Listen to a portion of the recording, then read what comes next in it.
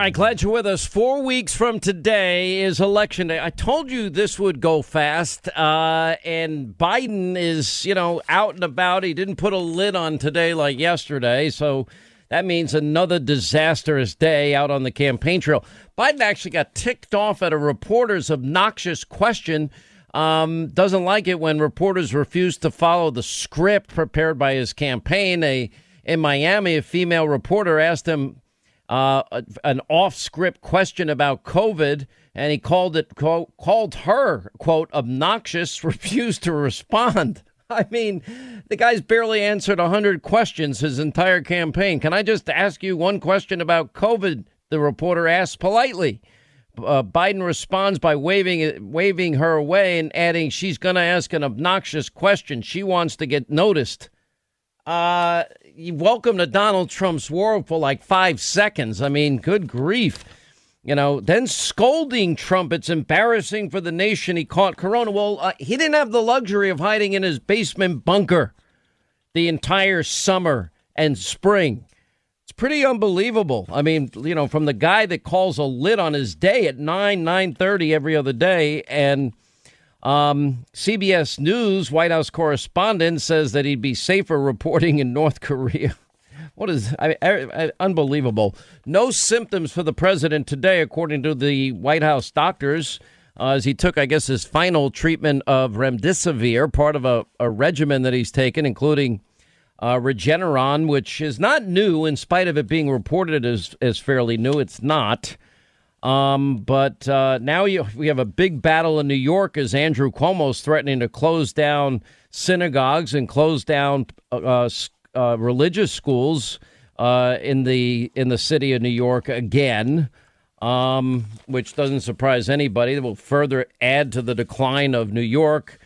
I wish I could tell you what's going to happen in 28 days from today. I cannot. Nobody knows.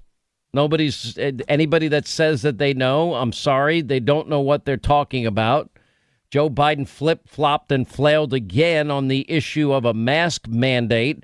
Now he's saying, well, that's really up to the states to decide, which has pretty much been Donald Trump's position all along.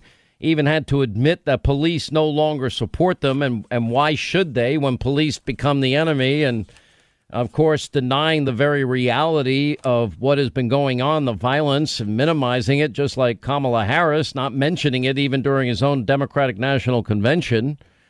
I've never met a presidential candidate that's never had to answer any questions. Has anyone ever said, do we ever get an answer? Are you going to pack the courts, Joe? America would like to know. Are you going to pack the courts if you're elected president? I'm not answering that question. That's a trick from Donald Trump. Are you going to support ending the legislative filibuster, Joe? That's a trick question, too.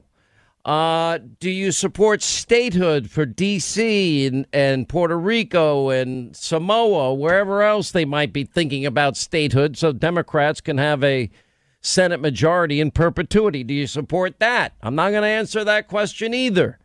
Do you support moving forward with the constitutional amendment to abolish the Electoral College? Well, that's another trick question. I'm not going to answer that one. I mean, is anybody going to ask if he regrets authoring the crime bill in 94? That was the Joe Biden crime bill that led to the mass incarceration of minorities and disparate sentencing, or calling minorities in inner cities predators in the streets? Does he regret praising Robert Byrd, the former Klansman, as his friend and as his mentor? Does he regret the eulogy that he gave Byrd at his funeral? Does he regret fighting with Byrd to stop integration of schools? Does he, regret openly worrying that his kids would grow up in a racial jungle if schools were integrated? Given his past with a former Klansman and segregationist, does Biden avow the KKK? Does anyone decide to ask him these questions? Trump's answered it repeatedly. Does he stand by his quote, "You ain't black if you vote for Trump"?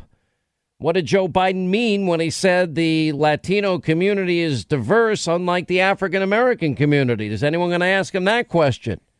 because none of these questions, we're still 28 days out of an election, has he ever answered. Does he regret saying you can't go to a 7-Eleven or Dunkin' Donuts unless you have a slight Indian accent? Does he regret when he called Obama the first mainstream African-American who's articulate and bright and clean and a nice-looking guy? That's storybook, man. He likes to say the word man a lot. Come on, man. You a junkie? You a junkie, man? Shut up, man.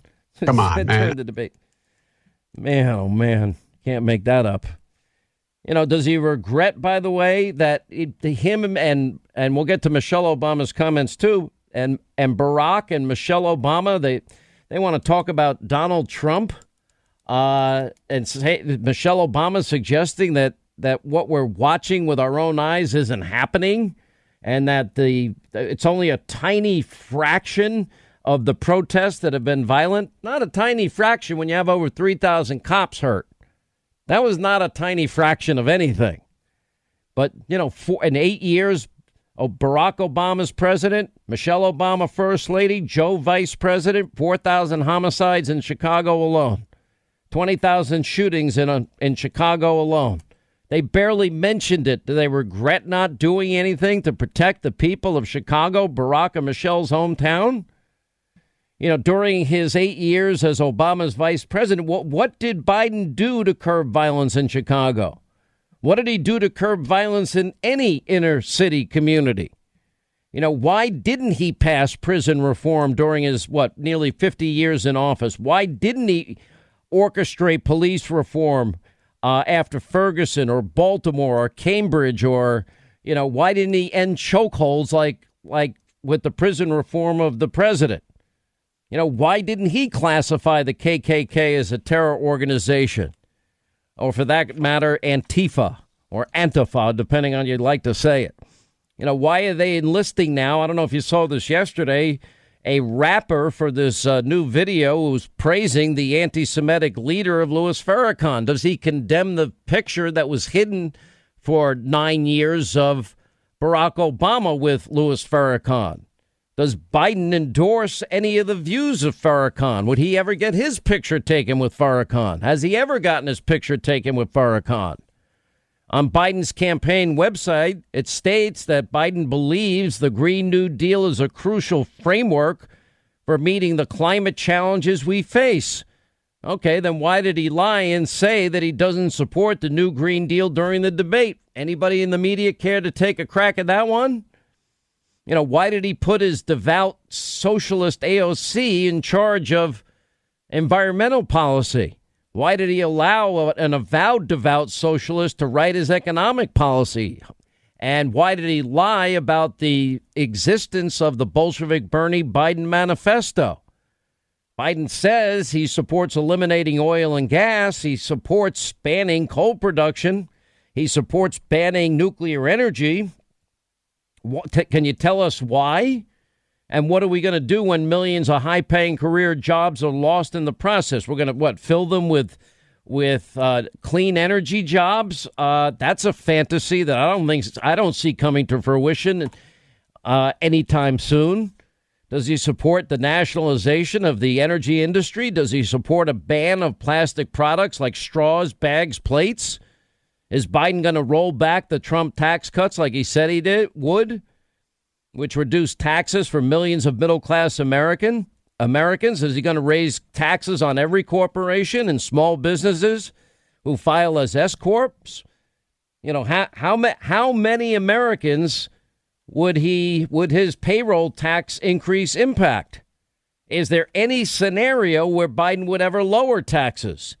And does Biden want to, like Kamala Harris, eliminate all private insurance?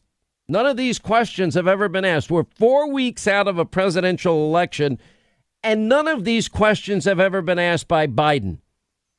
Does Biden want to, will he pay for universal health care for all? Is he going to pay for his massive student loan forgiveness? How's he going to pay for that forgiveness program? By the way, will he do it retroactively for people that paid back their loans? If he forces America back into the Paris Climate Accord, which he says he'll do on day one, will he demand that China and India be held to the same exact rigid standards, paying the same exact monies as the United States? Will he attempt to appease Iran? Will he give them more cash for nothing in exchange? Will he applaud the president's newly brokered peace plans between Israel, the UAE, and Bahrain? Does Biden support the president's decision to move the U.S. embassy in Israel to Jerusalem? Does he support the president's new U.S., Canada, Mexico trade agreement?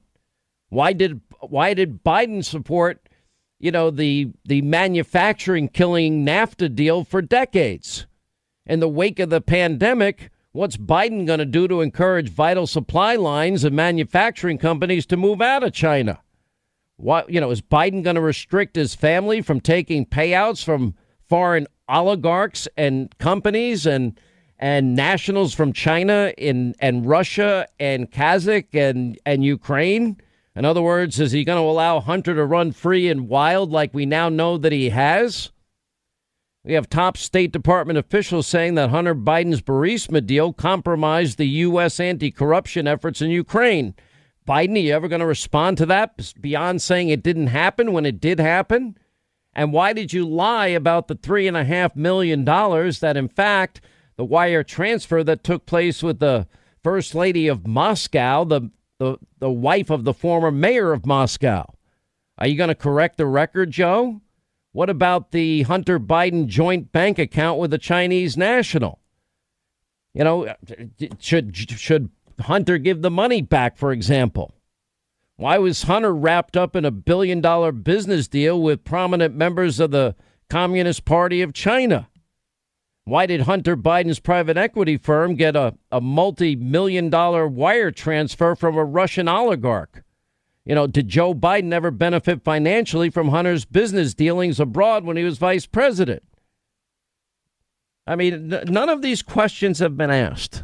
Now, you think about it, 28 days out of an election. Do you think your media mob cares about truth, or do you think they have an agenda? I am arguing that the institutional forces that are combined, it is the entire Democratic Party and establishment from top to bottom, inside and out, up and down. It is the entire media mob.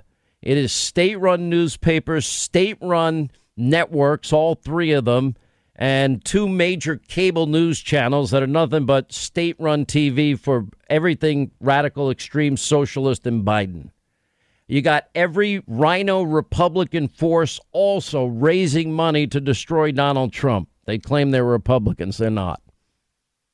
The most radical agenda ever put forward by any presidential candidate, and an obviously weak, frail, cognitively challenged, out of touch, barely there, corpse-like looking candidate. And we're 28 days away from Election Day. And none of this has been done. Now, do you think they've done a service to you, the American people? Or do you think they've got an agenda? You want to know why I can't tell you how this election is going to turn out? Those are powerful forces that have aligned against Donald Trump and the American people. That's why I say you got to act like you're 6 points down. You're on your own 20, 2-minute drill, no timeouts. You got to march down the field 80 yards, cross the plane, kick the extra point. I cannot tell you how this is going to end. Neither can anybody else. All right, we have the Director of National Intelligence has just declassified Brennan Notes' CIA memo on Hillary Clinton stirring up the scandal between Trump and Russia. I'm going to break all of this down coming up. So you got Biden out there literally saying that he was able to stay home during the pandemic because some black woman was stocking the grocery shelf. Listen. The reason I was able to stay sequestered in my home is because some black woman was able to stack the grocery shelf. What? What is he talking about? I mean, is he making a stereotype of some kind? Because I happen to do my own shopping, anecdotally brought it up many times during COVID, would go once, twice a week, saw the same people wearing masks and gloves, and nobody contracted COVID-19. That sounds an awful lot like a stereotype to me. Always, remember he gave lectures about what is good for the other N word. And I'm like the token black or the token woman, he once said. I was the token young person. Busing will set the civil rights movement back it's a bankrupt policy. We'll get into all of this as the program unfolds, and Michelle Obama's comments we'll get to and respond to as well. 800-941-SEAN is our number. 25 till the top of the hour, 800-941-SEAN. You want to be a part of the program. Let's go back to Biden. The reason I could stay home during the pandemic is this. You see, geez, the reason I was able to stay sequestered in my home is because some black woman was able to stack the grocery shelf. He said a lot of other weird stuff in this yesterday in Miami. I've never broken my word on anything I've said. He said, then he goes on to say, I want to see these ladies dancing when they're 4 years older, too. Good news is, for me, I'm here. The bad news for you is I'm coming back. I'm coming back. And I want to see these beautiful young ladies. I want to see them dancing when they're 4 years older, too.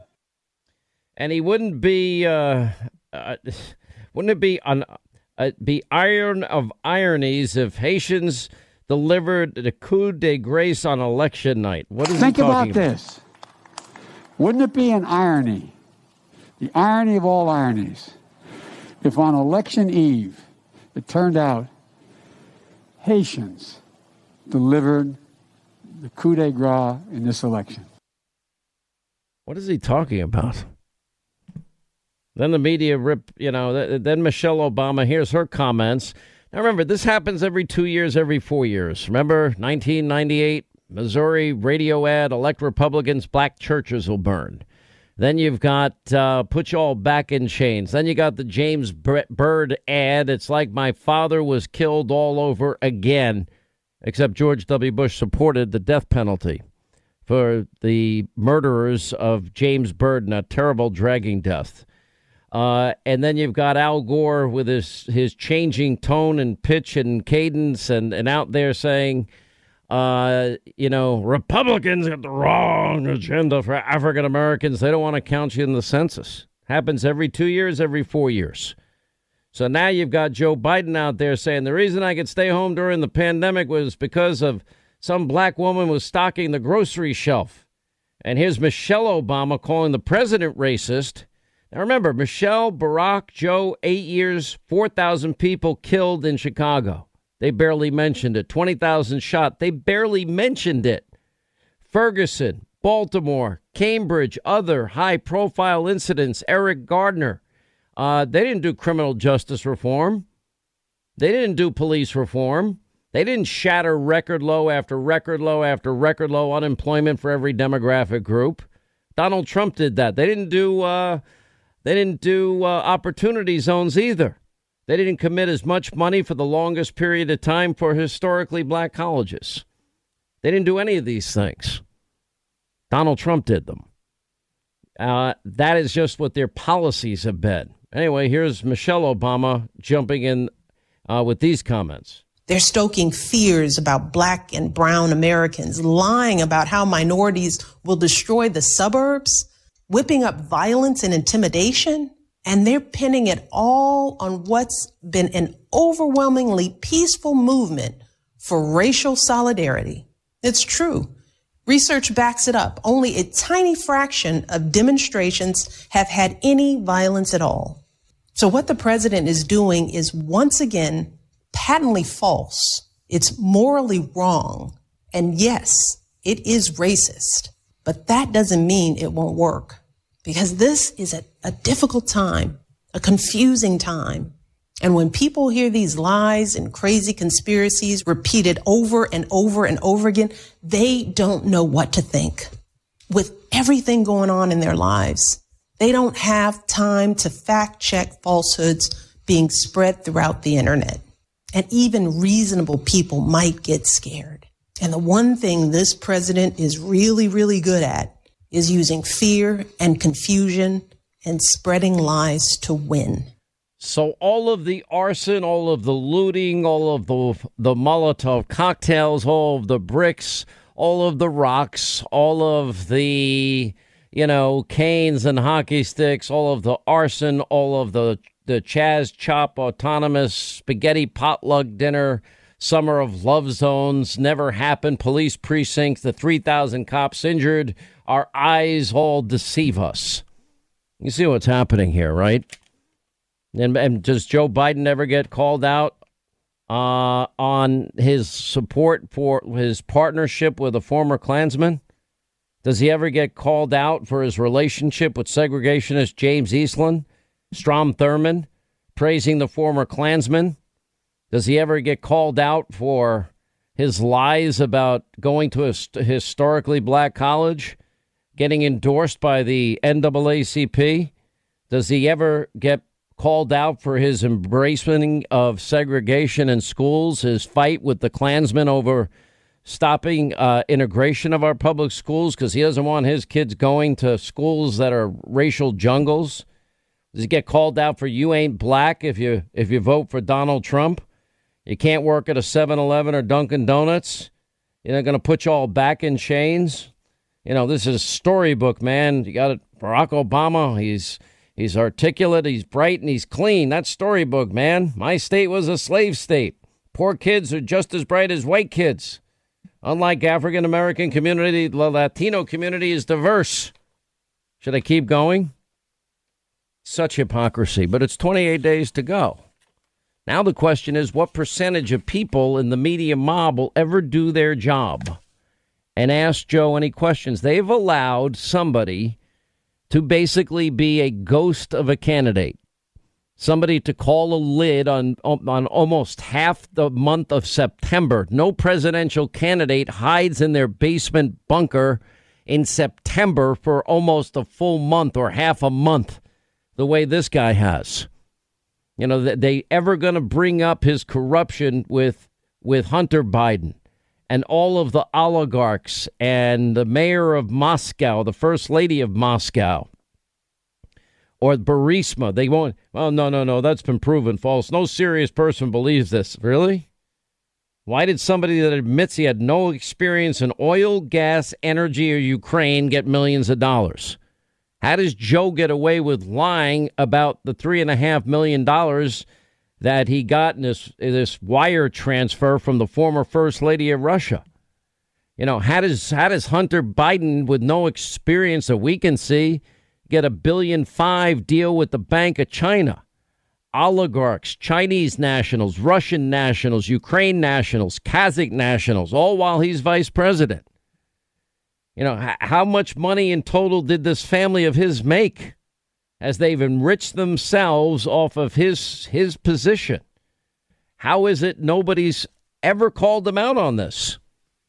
How is it he gets to make a ridiculous statement that he led on COVID when he was saying it was hysterical xenophobia and fear-mongering? What kind of country do we live in where the mob and the media is so in the tank? The 99% for one candidate, they refuse to ask any tough questions. Really? Can he admit that the travel ban, the president made the right call and it saved lives? Can he admit that he was wrong on that one decision? Wrong on not supporting the quarantine? Wrong on not supporting, the subsequent travel bans? Does he believe the travel ban saved lives?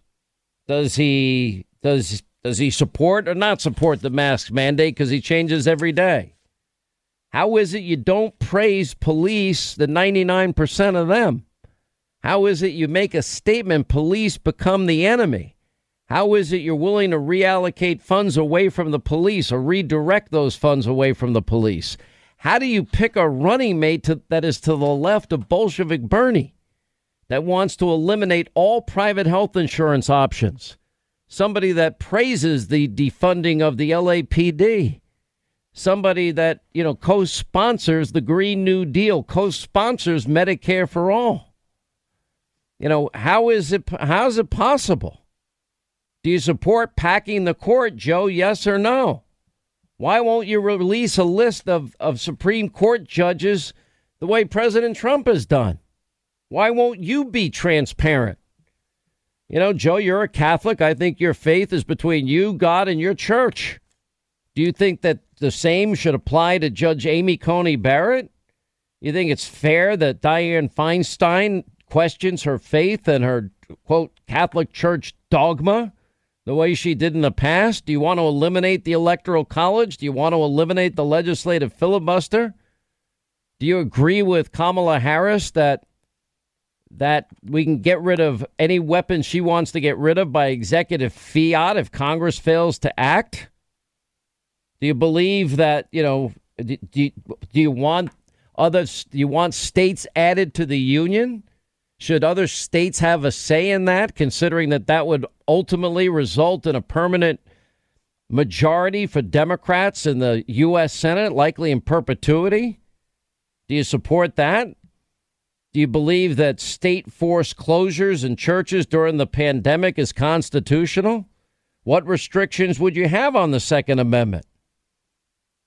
Do you support the First Amendment? Do you support restrictions like, banning hate speech? And how do you define hate speech? You know, do you want to give D.C. and Puerto Rico and other places statehood? Why did you say police became the enemy or become the enemy? Why did you say you'd redirect funds away from the police? What do you say about Kamala Harris's extreme record? Why did you pick her? Why do you support zero cash bail, as is in the Bernie Biden manifesto? I mean, I can keep going. Why did police perhaps in the past support you, but they're not supporting you now, Joe? Why do you keep acting like you're from Pennsylvania and you haven't lived in Scranton almost your entire life?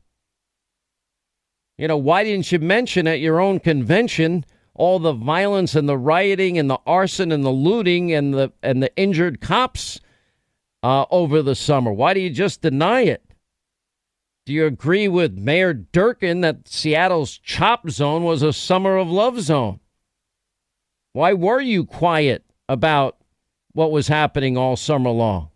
Why'd you stay in the sidelines? Why are you hiding in your basement every day? Are you going to be a full-time or a part-time president? Biden campaign that your staff raised money for the Minnesota Freedom Fund, as did your running mate. That bailed out rioters and even, others accused of things like child molestation. I mean, that's nuts, Joe. Why is it law enforcement groups have withdrawn all of their support from you? What is your greatest accomplishment in the Senate, Joe? What have you done in nearly 50 years? Why do you support open borders? Why do you support amnesty? Why do you support free health care for illegal immigrants in this country? Do you support the illegal immigrants having the right to vote? Why should American citizens subsidize and pay for their health care and their education? Do you support any restrictions on abortion whatsoever? I could keep going. I can go over Kamala Harris's extreme positions, too. By the way, this just breaking, the Director of National Intelligence, John Ratcliffe, declassified documents. It reveals the former CIA Director John Brennan briefed the former President Barack Obama on Hillary's purported plan to tie candidate Donald Trump to Russia as a means of distracting the public from her use of a private email server. In other words, the CIA picked up intelligence on all of this. Now Brennan's handwritten notes have been declassified, and he even felt it was so important he briefed Obama on it. And anyway, that was now sent to the House and Senate Intelligence Committees. Source familiar with the documents explained that Brennan's handwritten notes were taken after briefing Obama on the matter. In other words, that Hillary set the whole thing up as a means of vilifying Donald Trump to distract from her email scandal, and that is the subpoenaed email she deleted, then the bleach bit, then the hammers. I told you we should always have gotten to the bottom of that. And that apparently our intelligence officials were able to pick up intelligence, in other words, probably some eavesdropping or a source, of Hillary approving a plan to actually make up a false narrative about Donald Trump being in collusion with Russia. The whole thing was made up. Then that referral was sent to Comey and to Peter Strzok, of all people. They knew the whole time. They knew the whole time. And they're part of it. Well, if the election doesn't go the right way in 28 days, guess what? We'll never get to the truth. We'll never get to the bottom of it. All right, live free or die. America, the world on the brink. It's just 28 days. It is 4 weeks from today, and you are the ultimate jury. I told you it was going to go fast. It is going fast. Many of you are nervous. I like that. You want to know why? Because you should be. Because what Joe Biden and Kamala Harris and Bolshevik Bernie and AOC are proposing is radical. With the mob and the media, you got every institutional force in this country aligned against Donald Trump. You just do. It's the 99% of the mob, the media. It is every Democrat. It is every rhino Republican, institutional Republican. It's all the same thing. The swamp protects the swamp. And the one thing they agree on is getting rid of Donald Trump, no matter how they're doing this here. Bill Barr told Jim Jordan he's asked another U.S. attorney to investigate the issue of unmasking. Anyway, State Department officials, they had to order the stopping of tracking 13 prominent Americans for information about the Ukraine scandal because the monitoring violated federal law. By the way, the list of 13 people. Guess who happens to be number one on the list? Yours truly. But anyway, let's listen to what Barr's saying about the unmasking.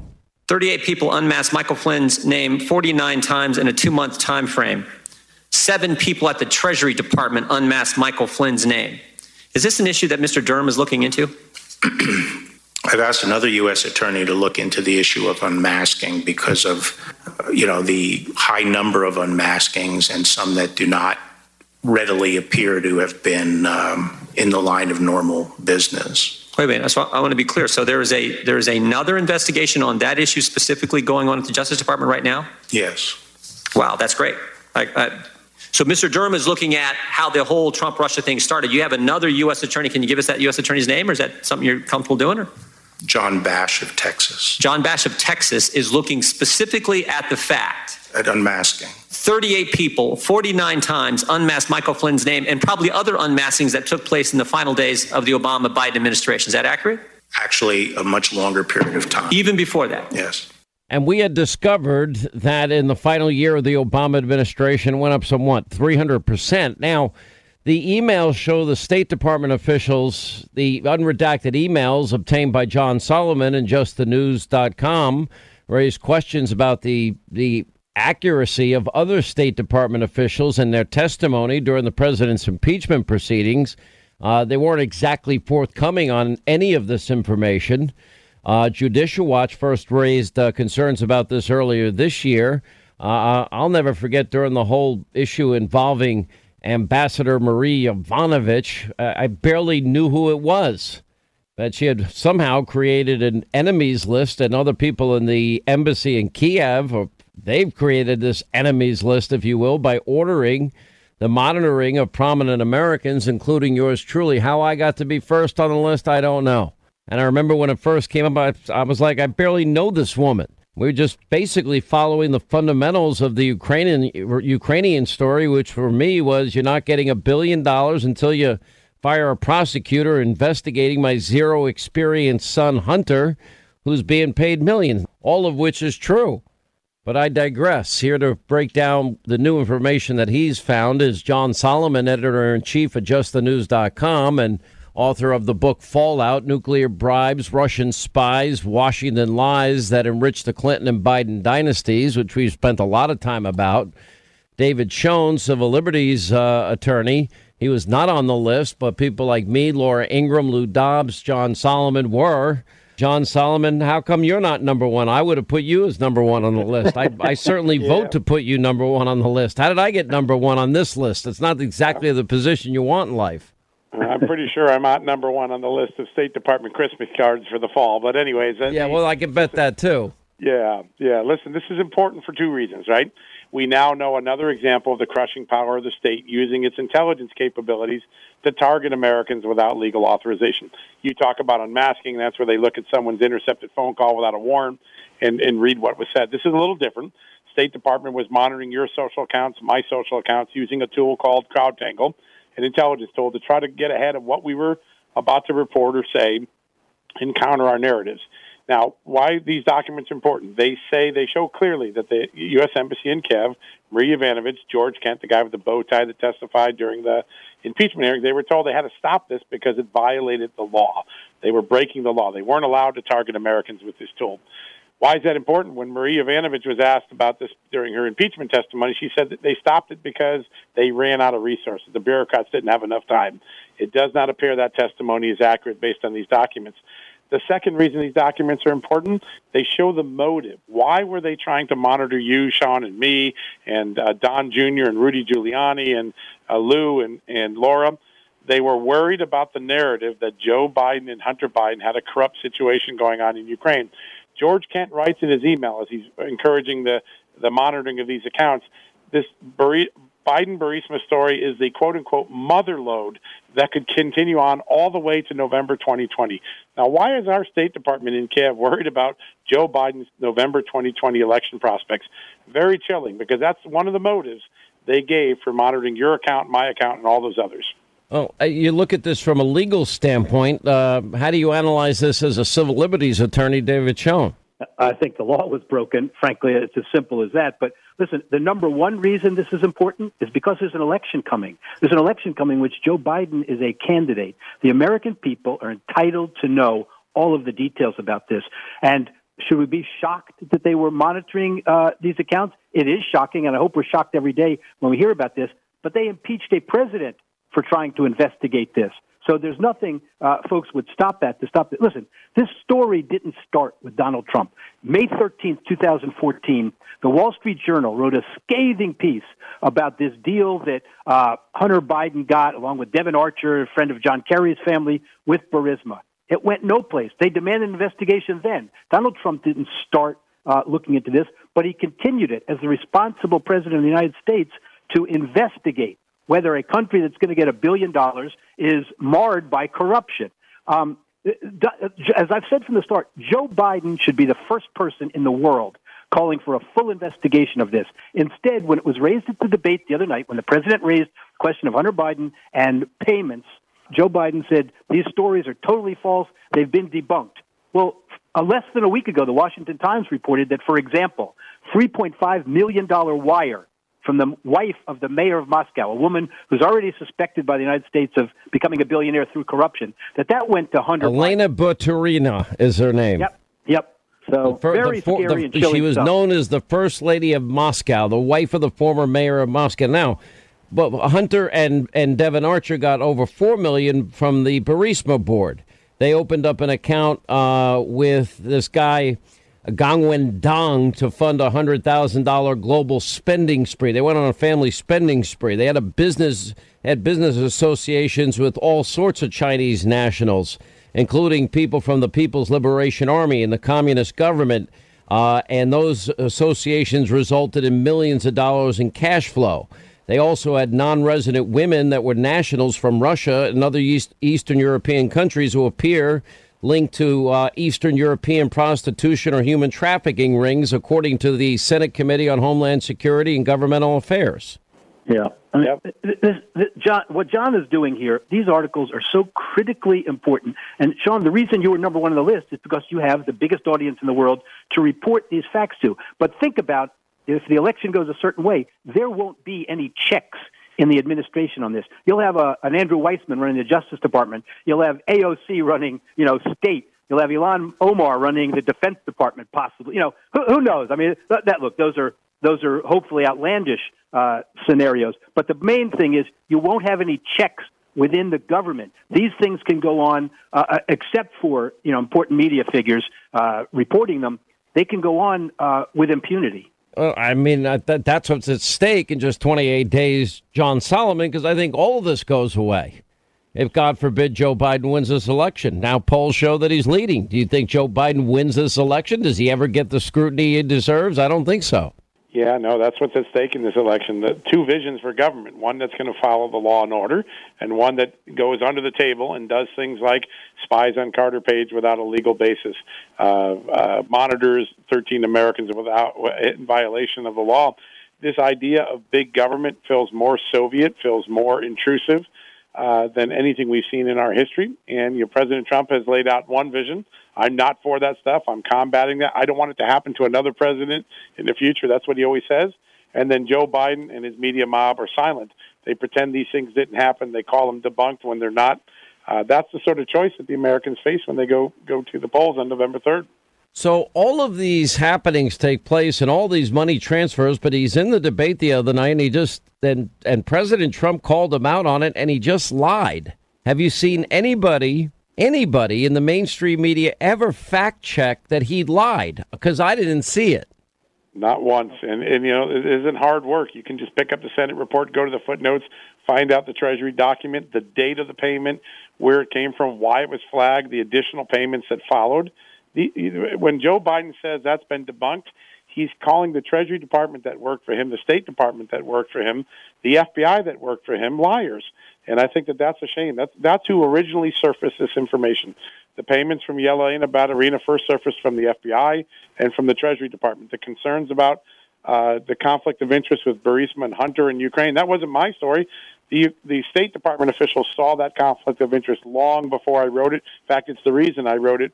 Joe Biden is calling them liars when he claims that this has been debunked. Pretty unbelievable. Now, there are other Biden family members that have benefited from the name as well. I mean, you've got Joe Biden's son, Hunter, and Joe's younger brother, James. They purchased this Paradigm Global Advisors group that they had. First day, they show up there with Joe's other son, Bo, and two large men, and they ordered the hedge fund's chief of compliance to fire its president, according to an executive that was present. And don't worry about the investment. James Biden laid out what his vision for the fund's future is.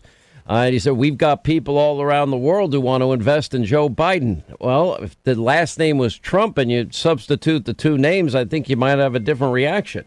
Yeah, there's no doubt. The clear pattern is that Hunter Biden and the entire family flew in the vapor trail of Joe Biden's foreign policy jet, China, Russia, Ukraine, all of Joe Biden's primary foreign policy responsibilities as vice president. And Hunter's got his hand out, and he's taken money from each of those locations many days on the same day or just a few days after Joe Biden has been in that country. That corrupt pattern is exactly what Americans don't want to see their government do. All right, as we continue, John Solomon, editor-in-chief, justthenews.com, David Schoen, civil liberties attorney, and now we know State Department officials were ordered in 2019 to stop tracking 13 prominent Americans looking for information about the Ukrainian scandal. I being one of them, Rudy Giuliani being one, John Solomon being one, Don Jr. being one, Lou Dobbs and Laura Ingraham being two others. And now legally, I guess there are no consequences for behavior like this, even though they had to be told by the State Department they're violating the law, David Schoen? Yeah, well, there could be consequences, frankly. They will raise all sort of immunity defenses, but there are constitutional rights violations here and statutory violations. Remember, we've been all through this, what it should take at least, to get a FISA warrant to eavesdrop, to conduct surveillance on telephone lines of American citizens, on emails, and that sort of thing. We've seen how that process got so corrupted by those after President Trump. And so in this case, there could literally be individual lawsuits against the employees who are identified as having conducted this illegal surveillance. But I don't know whether they'll go anyplace, and it's going to take a long time to play out and all that. The American people need the facts of all of these circumstances. They need them now, not after an election. They need them before the election to know who they're voting for. And, we talked about Vice President Biden's family. It's not just that. It's a culture. It's John Kerry. You know who you are getting. John Kerry, Susan Rice, Eric Holder, Andrew Weissman. These people will all be back without anything reining them in. Yeah, pretty frightening. That's a great report. I got to tell you, John Solomon, if you haven't been to his new website, he's the editor-in-chief of justthenews.com. Thank you both for being with us. When we come back, we'll update you on the soon-to-be-started Senate hearings to confirm Amy Coney Barrett to the U.S. Supreme Court. They start next week, and they expect sometime around the 22nd or so of October that they'll move forward in the Senate with a full vote. Senator Marsha Blackburn gives us an update. Then we'll get to your calls coming up next half hour. Then Leo 2.0 and Horace Cooper will weigh in on the controversial comments of Joe Biden and Michelle Obama as it relates to race. And we'll go over Joe's history of race, which is not pleasant, but ignored by the mob, the media, and, of course, everybody in the Democratic Party, because that's who they are. Quick break, right back. We'll continue.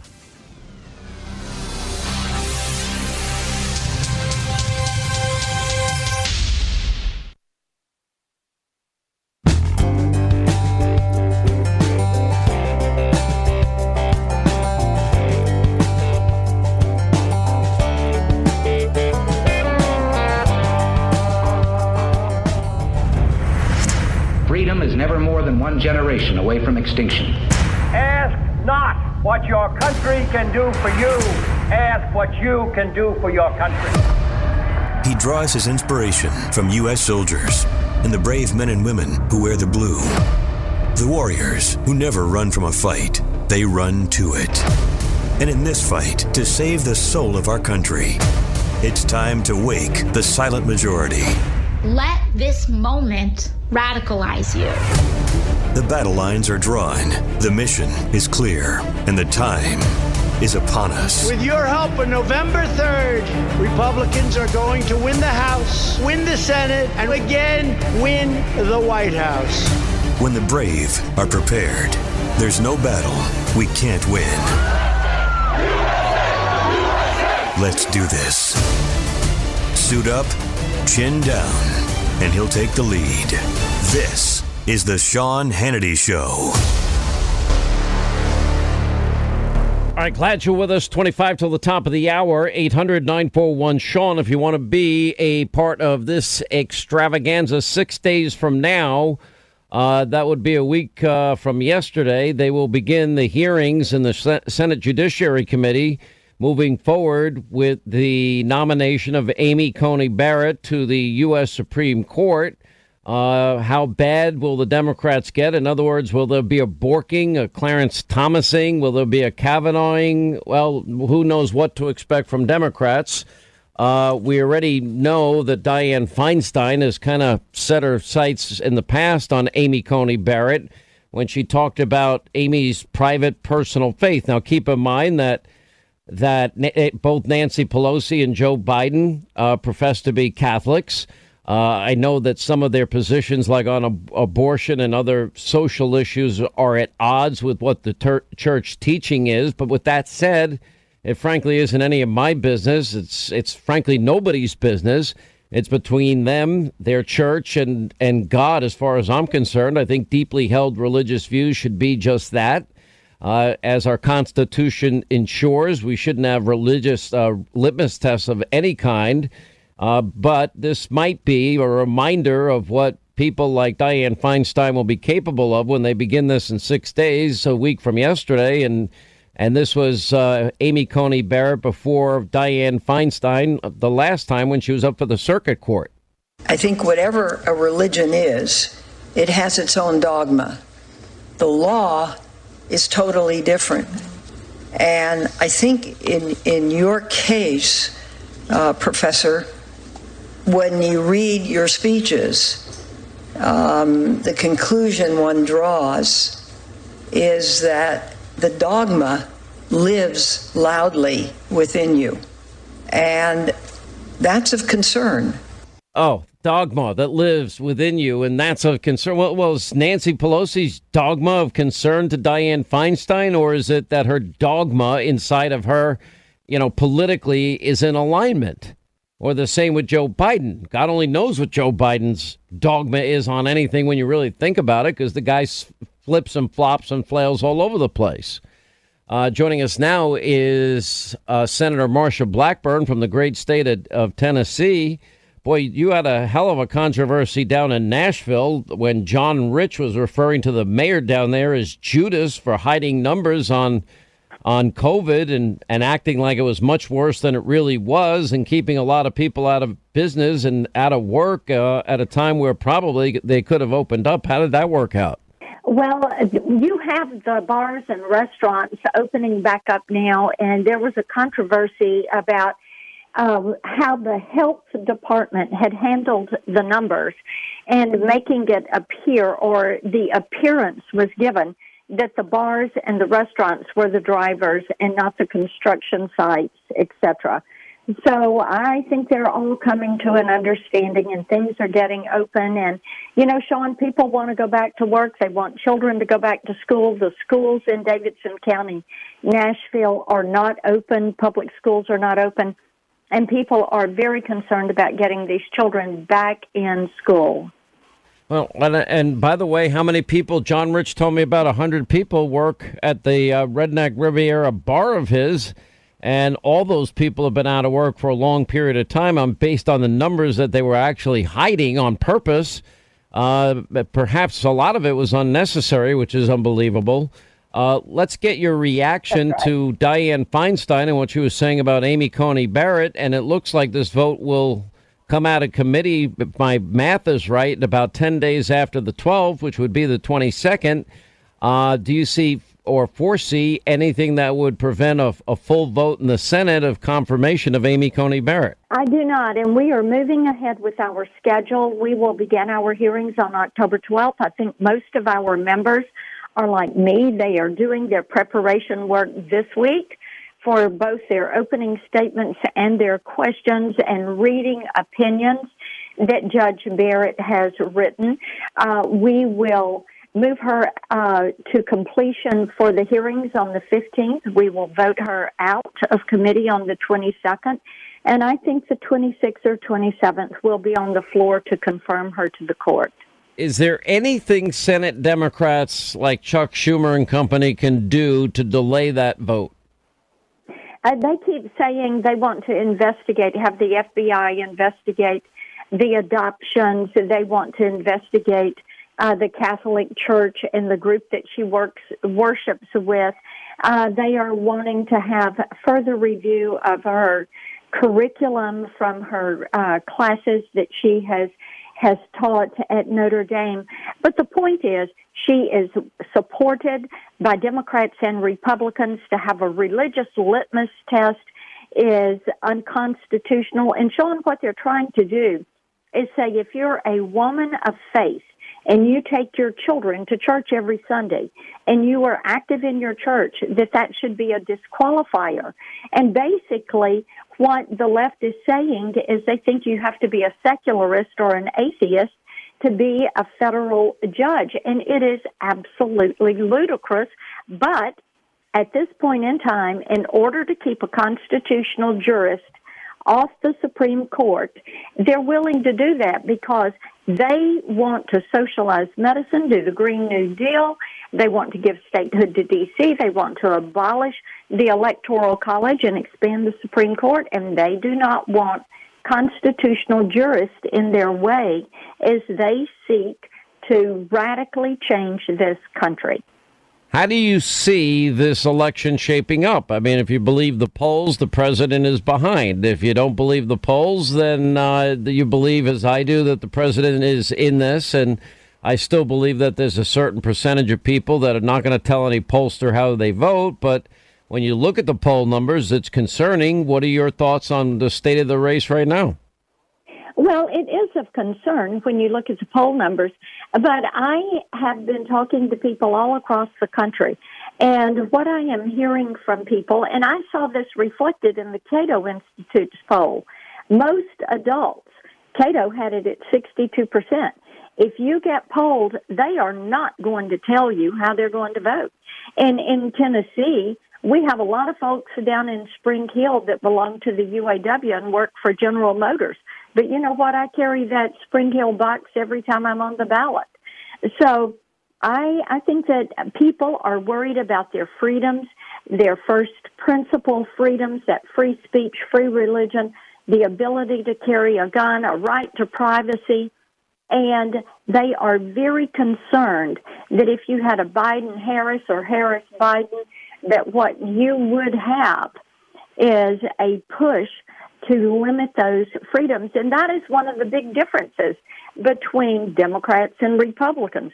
We're for individual freedoms and liberty and doing what we can to shore those up. And the left, what are they for? They say, give government your freedoms, give us the power, and we'll give back to you as much as we think you can handle or you deserve. All right. Thank you, Senator Marsha Blackburn, great state of Tennessee. Senator, thank you. We'll be watching these hearings very closely and watching you partake in this. And thanks for being with us. Good to be with you. Thank you. Bye-bye now.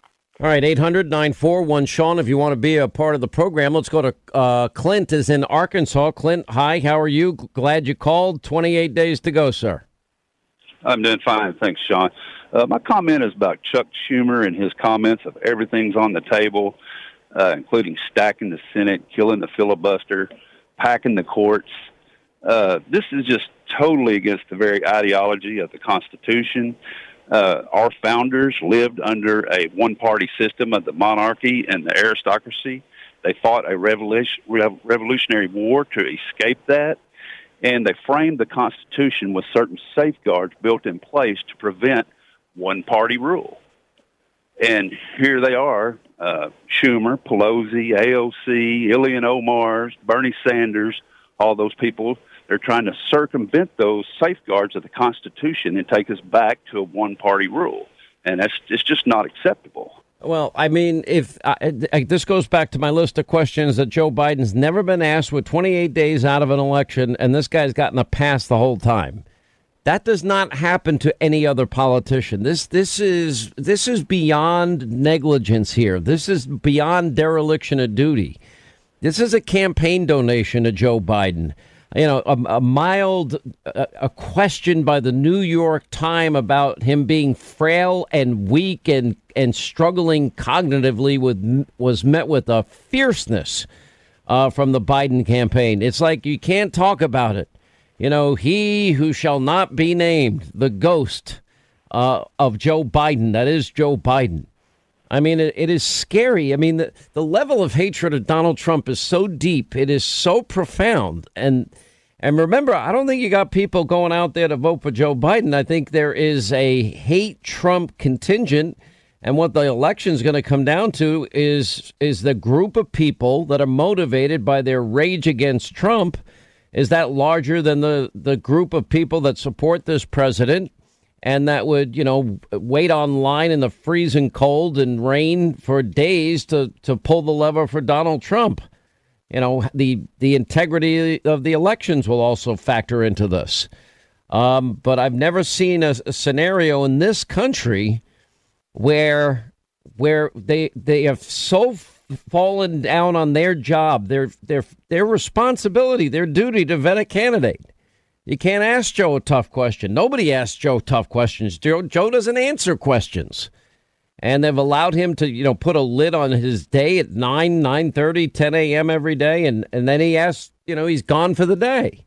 You know, then he says, oh, it's embarrassing for the nation that the president got coronavirus. Well, he's actually out there living and breathing and working daily, you know, doing the job that obviously Joe's not up to doing. It's very frustrating at this point to me. It really is. All right, let's say hi to Steve is in Pennsylvania. What's up, Steve? How are you? Hey, I'm doing great, John. How are you? I'm good. So you just moved to Pennsylvania?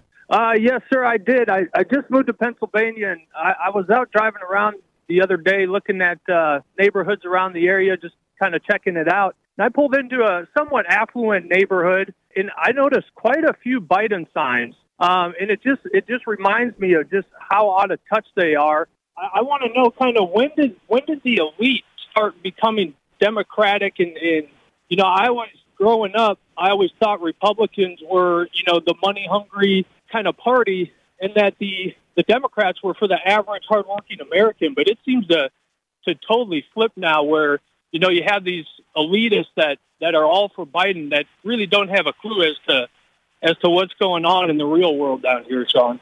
Look, I mean, there are people. I don't know what fully motivates them. When you are inundated, though, I will tell you that the mob is a powerful force.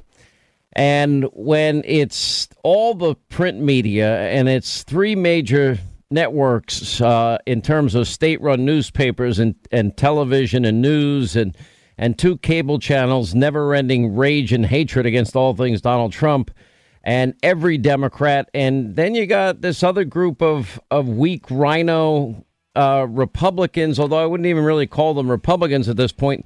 They're willing to elect a radical socialist just because they so hate Donald Trump's style.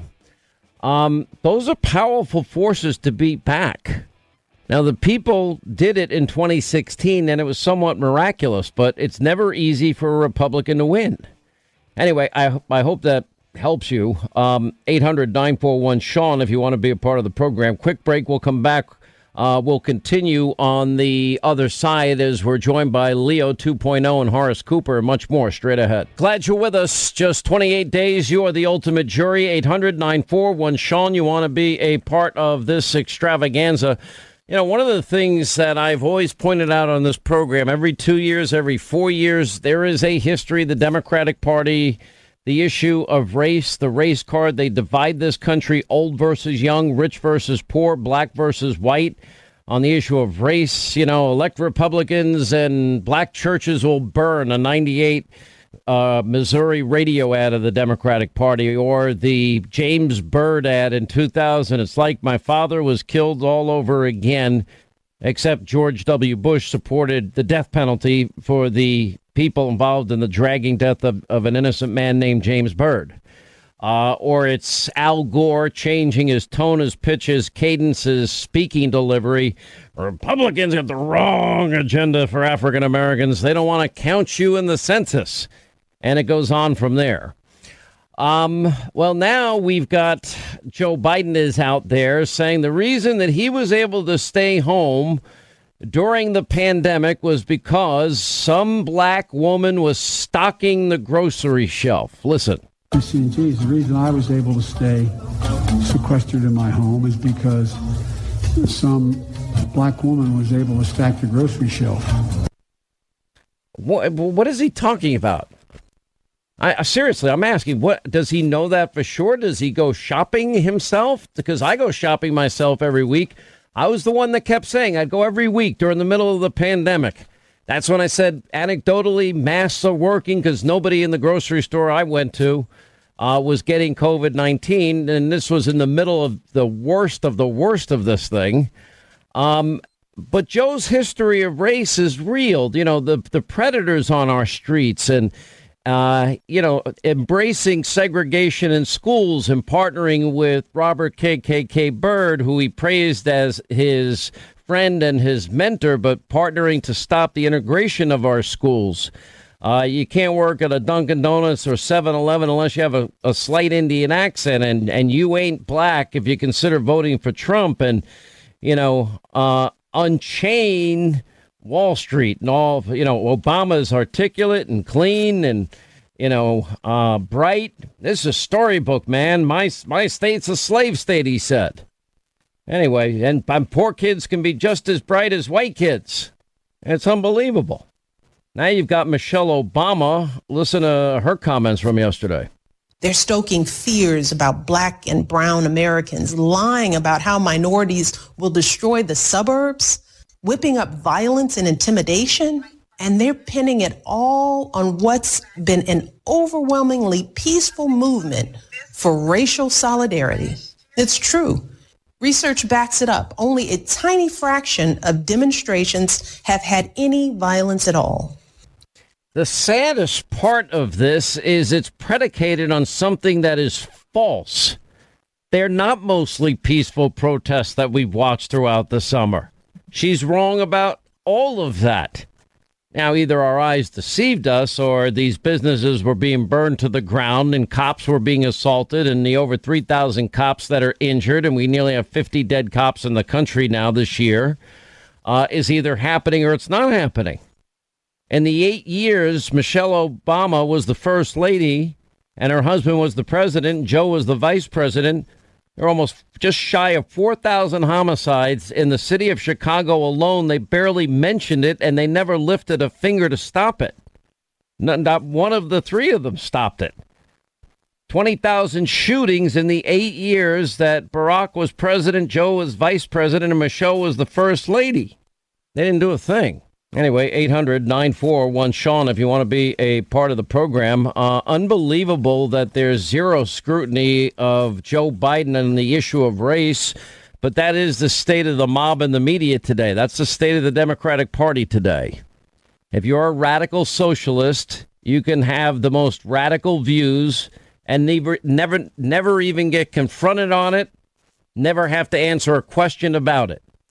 At the Leo Terrell on Twitter, Leo 2.0, and Horace Cooper are with us. Your reaction to both of those comments, first by Biden and then by Michelle. Leo Terrell. You know, I'm really bothered by this, Sean. I'm telling you, that Biden audio which you played, I never seen some black woman stock some shelves. This is a 1930 plantation owner mentality by Joe Biden. You know what? He's a racist. He's a racist, and he doesn't even know he's a racist because he's used to downgrading black Americans in a manner in which has been accepted by the Democratic Party. For him to say that, some black woman, why does he have to identify her race as the woman? It shows you how he has blacks in a subservient role. But because he has that big D on his chest, he gets away with being a racist. A Republican could never, ever said what he said on that audio. It's disgusting. And yet black Democrats won't challenge him. I left the Democratic Party and joined the Republican Party. Michelle Obama, she's just lying. You're right. The supposition is absolutely wrong. She had her eyes closed. Did she see what was going on in Portland, in Seattle, what was going on all year, the black-on-black crime? And I'll tell you right now, Donald Trump got elected president because the American people rejected the Obama-Biden administration for 8 years. That's why he's in office, and thank God. You know why? Because blacks have prospered under Donald J. Trump. Horace, what's your reaction to Joe Biden? I mean, everything that he's ever said on race is pretty repugnant. Well, this is particularly infuriating. I am looking at an experience that apparently even my grandmother would have thought in the 1950s was certainly insensitive and certainly was not a reflection of the reality of the world.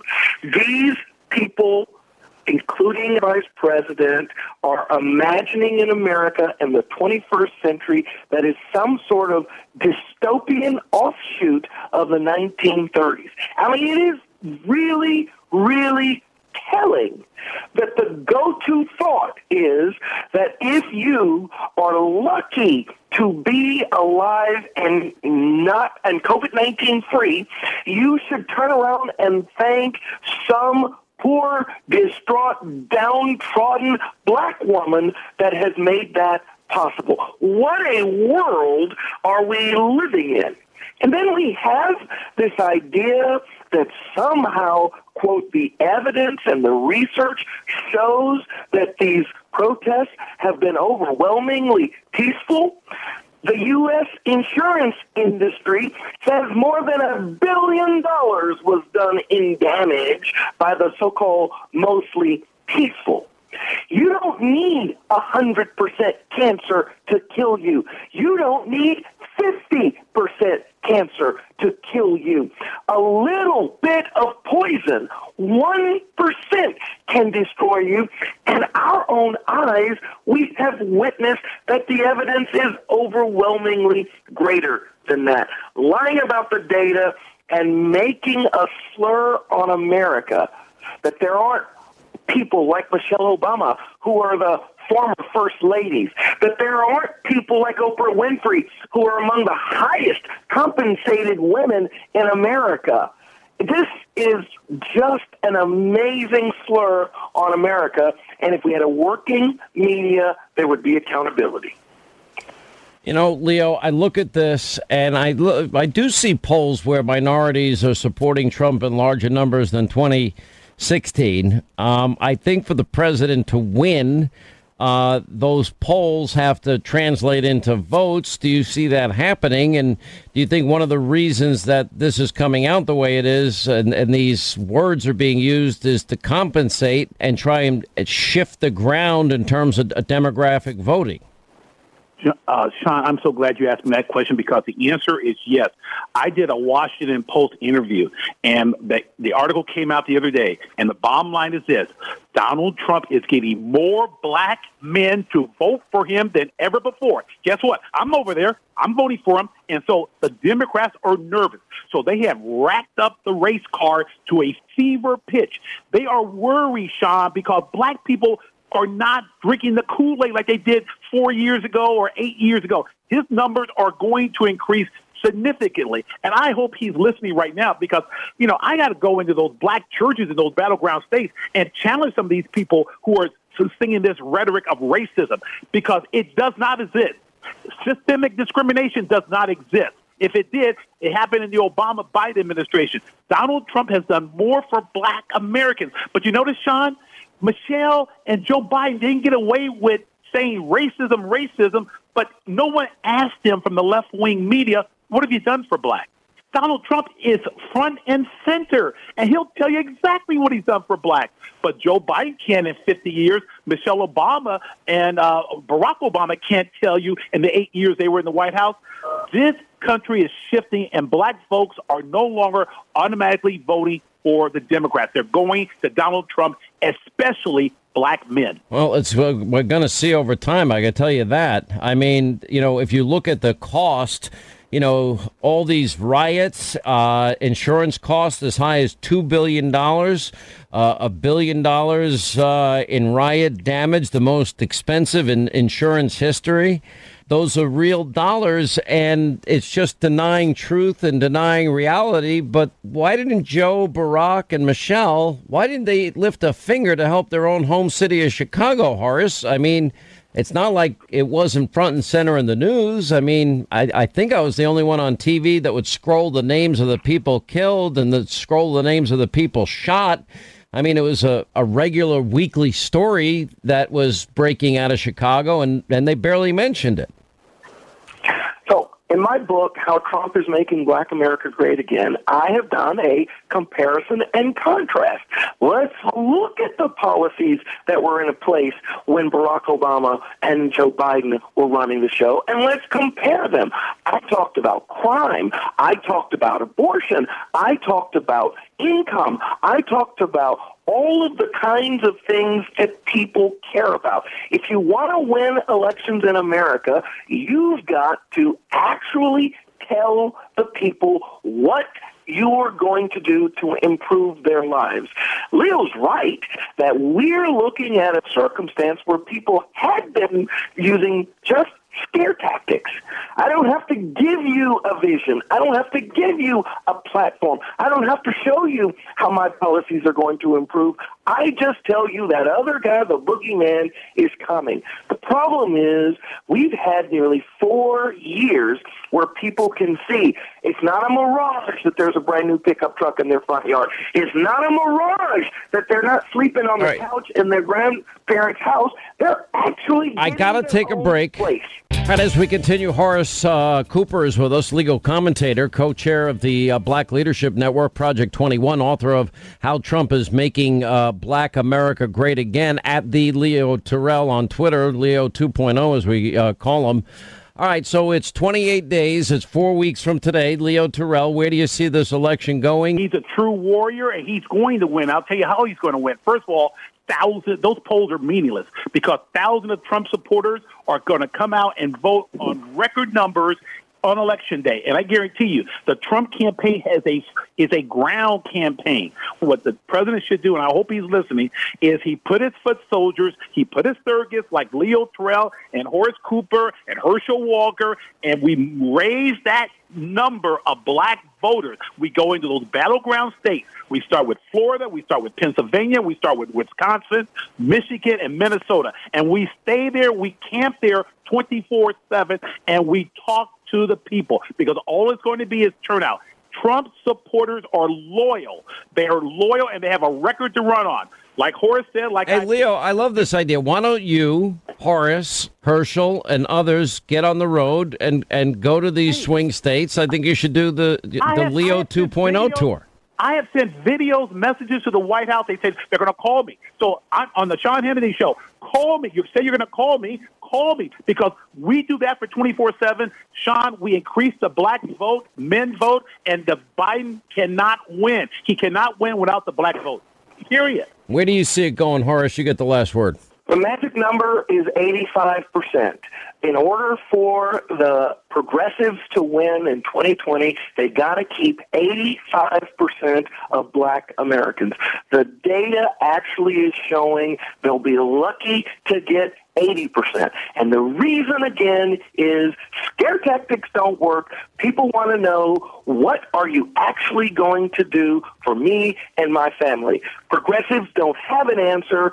This president has a record. Well, that contrast, I'll know where to put my money easy. All right, Horace Cooper, thank you. Leo Terrell, thank you. When we come back, we'll hit the phones, 800-941. Sean, you want to be a part of the program? Say you DVR. Hope you join us tonight, 9 Eastern, Hannity, Fox News. Quick break, right back. Let's do this suit up, chin down, and 28 days, 4 weeks from today is Election Day. Let's go back to the comments of Michelle Obama and saying that only a tiny fraction of the protests have been violent. Listen to, and the president is a racist. Listen. They're stoking fears about black and brown Americans, lying about how minorities will destroy the suburbs, whipping up violence and intimidation. And they're pinning it all on what's been an overwhelmingly peaceful movement for racial solidarity. It's true. Research backs it up. Only a tiny fraction of demonstrations have had any violence at all. So what the president is doing is, once again, patently false. It's morally wrong. And yes, it is racist. Now let's listen. I got it's a little bit long, but worth hearing. Really tiny fraction of protests have been violent. Well, that would be at odds with every single rock thrown, brick thrown, frozen water bottle thrown, Molotov cocktail thrown, the canes, the hockey sticks, the knives, the guns that have been used, the violence in our street, the rioting, the arson, the looting, and everything else that we've seen with our own eyes. But we have news reports to confirm that we're right and Michelle is wrong. Listen. You can see in the surveillance video windows being broken out during the chaos in Chicago's South Loop late Saturday night. Looters ducking in to take what they can. I could see the glass being completely just shattered, blown out by some object that they threw through the window. Owner Adrienne Alvarez and her husband compelled to come to their Orange Theory fitness franchise in the early hours of Sunday morning. But as her husband Ralph was trying to clean up outside, Alvarez says she turned to see him on the ground in front of a large crowd, unconscious. I started to scream. I tried to wake him. He wouldn't wake back up. And I tried to call for the police. No one was picking up. I tried to call from the phone in there. No one was picking up. And people just kept coming by and just looking at him, and I wanted him to wake up. When she went to help him, that's when she says she was attacked. A woman came out of nowhere and hit me over the back with the crowbar. Now, mind you, it's what I said in the last half hour with Leo and Horace. You know, Barack's president, Joe's vice president, she's the first lady.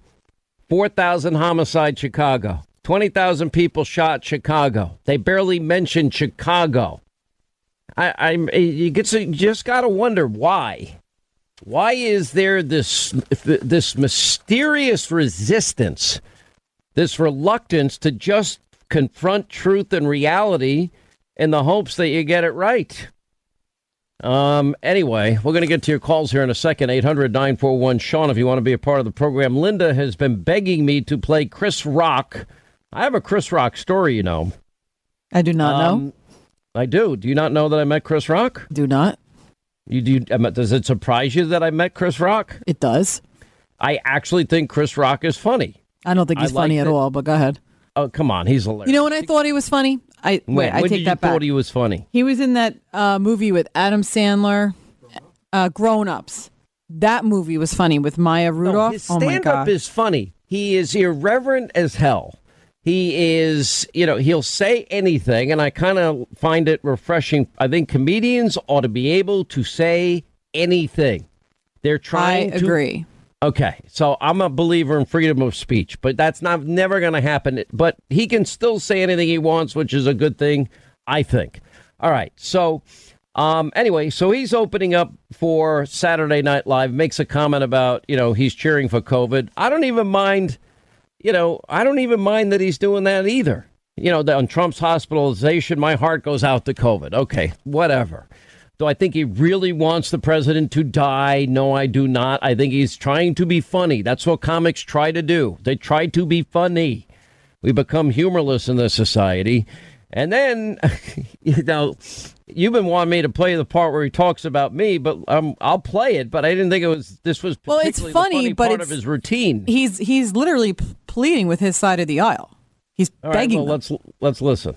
Like, I watch the Republicans take it serious. You watch Fox News, Sean Hannity's mean every day. He's looking you in the camera. He's telling you it's the end of the world. Listen to me. And every time I see Anderson Cooper, he's with Andy Cohen on New Year's Eve, blowing a kazoo. It's like, of course they believe Sean. What do you expect? Walter Cronkite was like the most respected man in news. You know why? Because we never saw him in shorts. All right, that's pretty funny. It's hysterical. It's very funny. All right, so John McEnroe, believe it or not, now he's a big liberal. But, I knew him and I knew the guy. I know the guy that runs, who runs it as well. Our friend Michaela, her dad runs the John McEnroe Tennis Academy. He runs the whole thing. Great guy, great family. Anyway, so they invited me to this fundraiser, and John McEnroe was there with Djokovic, who's I guess he's the number one player in the world right now, right? I think so. Are you asking me a question about sports? Is this a sports verification for Linda? Talk about comedy right now. That's very funny. What part is funny? That I don't know if he's number one? That I would know. Why are you asking me? You don't know who Novak Djokovic is? No. Was he part of the Russia collusion? That's his name sounds like. No. Oh, my gosh, no. He's only the number one player in the world in men's tennis. But it's not politics. I don't know. Why digress over this? So they start auctioning out a doubles match where you get to play with Djokovic and John McEnroe, and then, you and another person. So I bid openly, and I said, okay, I'll bid. I don't want to say how much. I bid. It was a pretty generous amount, but I donated to his charity. It's to help minority kids in sports. It's a good cause. I was glad to do it. And so I bid on this auction item to play tennis with McEnroe and Djokovic and one person else. I said, but one condition. I said, you have to play with Chris Rock, and I'll play with Novak Djokovic. And McEnroe didn't miss a beat. McEnroe's funny. I mean, he's irreverent as hell. He's very funny. He didn't miss a beat. He said, well, I'll pay that and more not to play that match. And then I raised the stakes again. Anyway, so after the bidding, this guy has no idea who I am. And it was interesting because I met Chris Rock after, and like a lot of comedians, I mean, he came off as painfully shy in real life to me. Sort of like Neil Bortz is so outspoken on radio. You meet him in person, and I mean, it's just like it's awkward. He's just not the same person when you meet him in person. He's just shy, naturally shy. He's going to hate me for saying it, but it's true. And a lot of performers are like that. But I think when you put a microphone in his hand, you put him on stage. I mean, this guy comes to life like nobody else. I mean, I think he's one of the most talented, gifted performers out there. You really don't think he's funny? Yeah, I think lots of people are funny. But you're not. But what do you think, Jason? What do you think, Ethan? I like Chris Rock. He has his moments. I think he used to be more funny. Jesus. Here's my take. Okay, this is my macro take. I love when people are funny and they bash everyone equally. When you bash one side more than the other, I get turned off. Like if you want to just, bash everybody and it's funny and everybody just needs to leave their feelings at home and just laugh, I'm all in. But if you just want to bash one side, I'm like, meh, not so interested anymore. Meh. Nobody knows what meh means. They do now. And they do now. You also know who Joka, what's his name? That guy. They know who he is now. Djokovic. Whatever. Oh, man. Bill in Pennsylvania, Sean Hannity Show. What's up, Bill? How are you? Okay. Hey, how are you doing, Sean? I'm hanging in there, sir. You're a great American. We love listening to you. I just wanted to tell you that I heard your caller before talking about Pennsylvania, and I'm actually from Gettysburg, Pennsylvania, and I understand Biden's there today. And, yeah, there might be a few Biden signs there around Gettysburg, but you get outside of Gettysburg, and, I mean, it is just Trump signs everywhere. I mean, I counted roughly 20 to 5 Trump signs everywhere. And I was at his rally in Middletown the other Saturday, and they were talking about how the Democrats, almost 100,000 Democrats from 2016 to now, have left the party, and they gained nearly 50,000 registered Republicans. And that's true. I actually think the number is higher than that. That is a true statement, sir.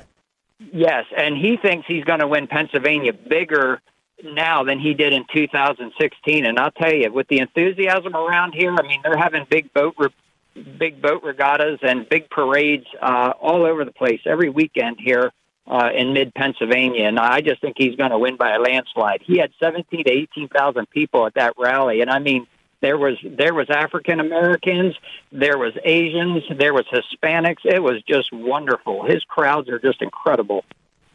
Look, I wish I could tell people and assure people that Donald Trump's going to be elected in 28 days. I can't. And I don't think anybody else can either. And I think all the people that tell you what's going to happen, I don't think they know what the hell they're talking about. I do think the people will decide this, though. At the end of the day, I do believe we, the people, will decide. And, you know, the problem is that such a large percentage of the country is literally propagandized and inundated with never-ending rage and hatred. It's a caricature that they have painted now 4+ long years against Donald Trump. I think it does have a cumulative propaganda effect. And I'm just saying that if you don't want to wake up the morning after the night before and find out that this, you know, weak, frail, cognitively challenged ghost of a candidate corpse is your president, then you're going to have to take it seriously. And that's, I wish I could. I'm not going to give false hope on this program. I'm going to say it's doable. You can win the election, but everybody better take it seriously. That's my admonition. Am I optimistic? Nope. Am I pessimistic? Nope. I'm realistic. And realistic is, you know what? Until I see or hear we can now project Donald Trump's been reelected, then I got to assume that Joe Biden can win this race. That's how you have to take the game. You know, there are sports analogy after sports analogy you can use here. You take a team too lightly and it could end up biting you in the you-know-what. I hope you're right. I hope it's an indicator. Anyway, thanks, Can we Bill. use another type of analogy? What's that? Maybe baking. Like you take your muffins out too soon. You know, you think they're ready. They're not. You think it was good to go. It's not. And what do you got? You got gobbledygook. It's nothing. So you got to take it all the way to the end. You got to stay in the space of baking. You know what I'm saying? Because I'm a baker. I love to bake. Okay, again, this is comedy. Has a clue what you're talking about. Oh, I guarantee Betty you they Crocker do. Corn muffin mix. You follow the directions. You set your oven to 325, 350. First of all, no one set bakes your at 325. You leave it in there, and it comes out perfect at the exact same time. What's so hard about that? First of all, it comes in a box. No respectable baker is cooking from a box. That doesn't mean I've never cooked from a box. It just means if I'm going to sit down and make a muffin from scratch. Why are you making fun of Betty Crocker? Don't distort my words. I'm having a Chris Rock moment. Your feelings need to be left alone. I'm sorry. Do you not use Betty? Have you not made a Betty Crocker cake?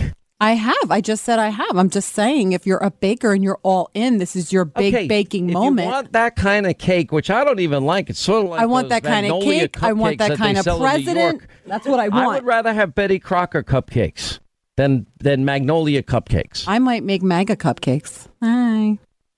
I don't think based on your inability to follow directions, I don't think I want your cupcake because you don't even you apparently pull your cake Are you cake all right? mix out. You need to go to Norton. That's what needs to happen right now. I don't need to go to Norton. I'm at Norton. Norton's great. Anyway, 800-941-SEAN if you want to be a part of the... All right, that's going to wrap things up for tonight. All right, Hannity, 9 Eastern. Hope you say your DVR. Fox News. As we are loaded up, Lawrence Jones on the ground, our 2020 correspondent with the Biden campaign, Larry Elder, Leo Terrell, Ted Cruz, John Kennedy, Greg Jarrett, Dave Bossie, Corey Lewandowski, all coming up. The best election coverage available on television and the best election coverage right here on your radio dial. See you tonight at 9. Set your DVR. Back here tomorrow. 27 days as of tomorrow, and you are the ultimate jury. Thanks for being with us.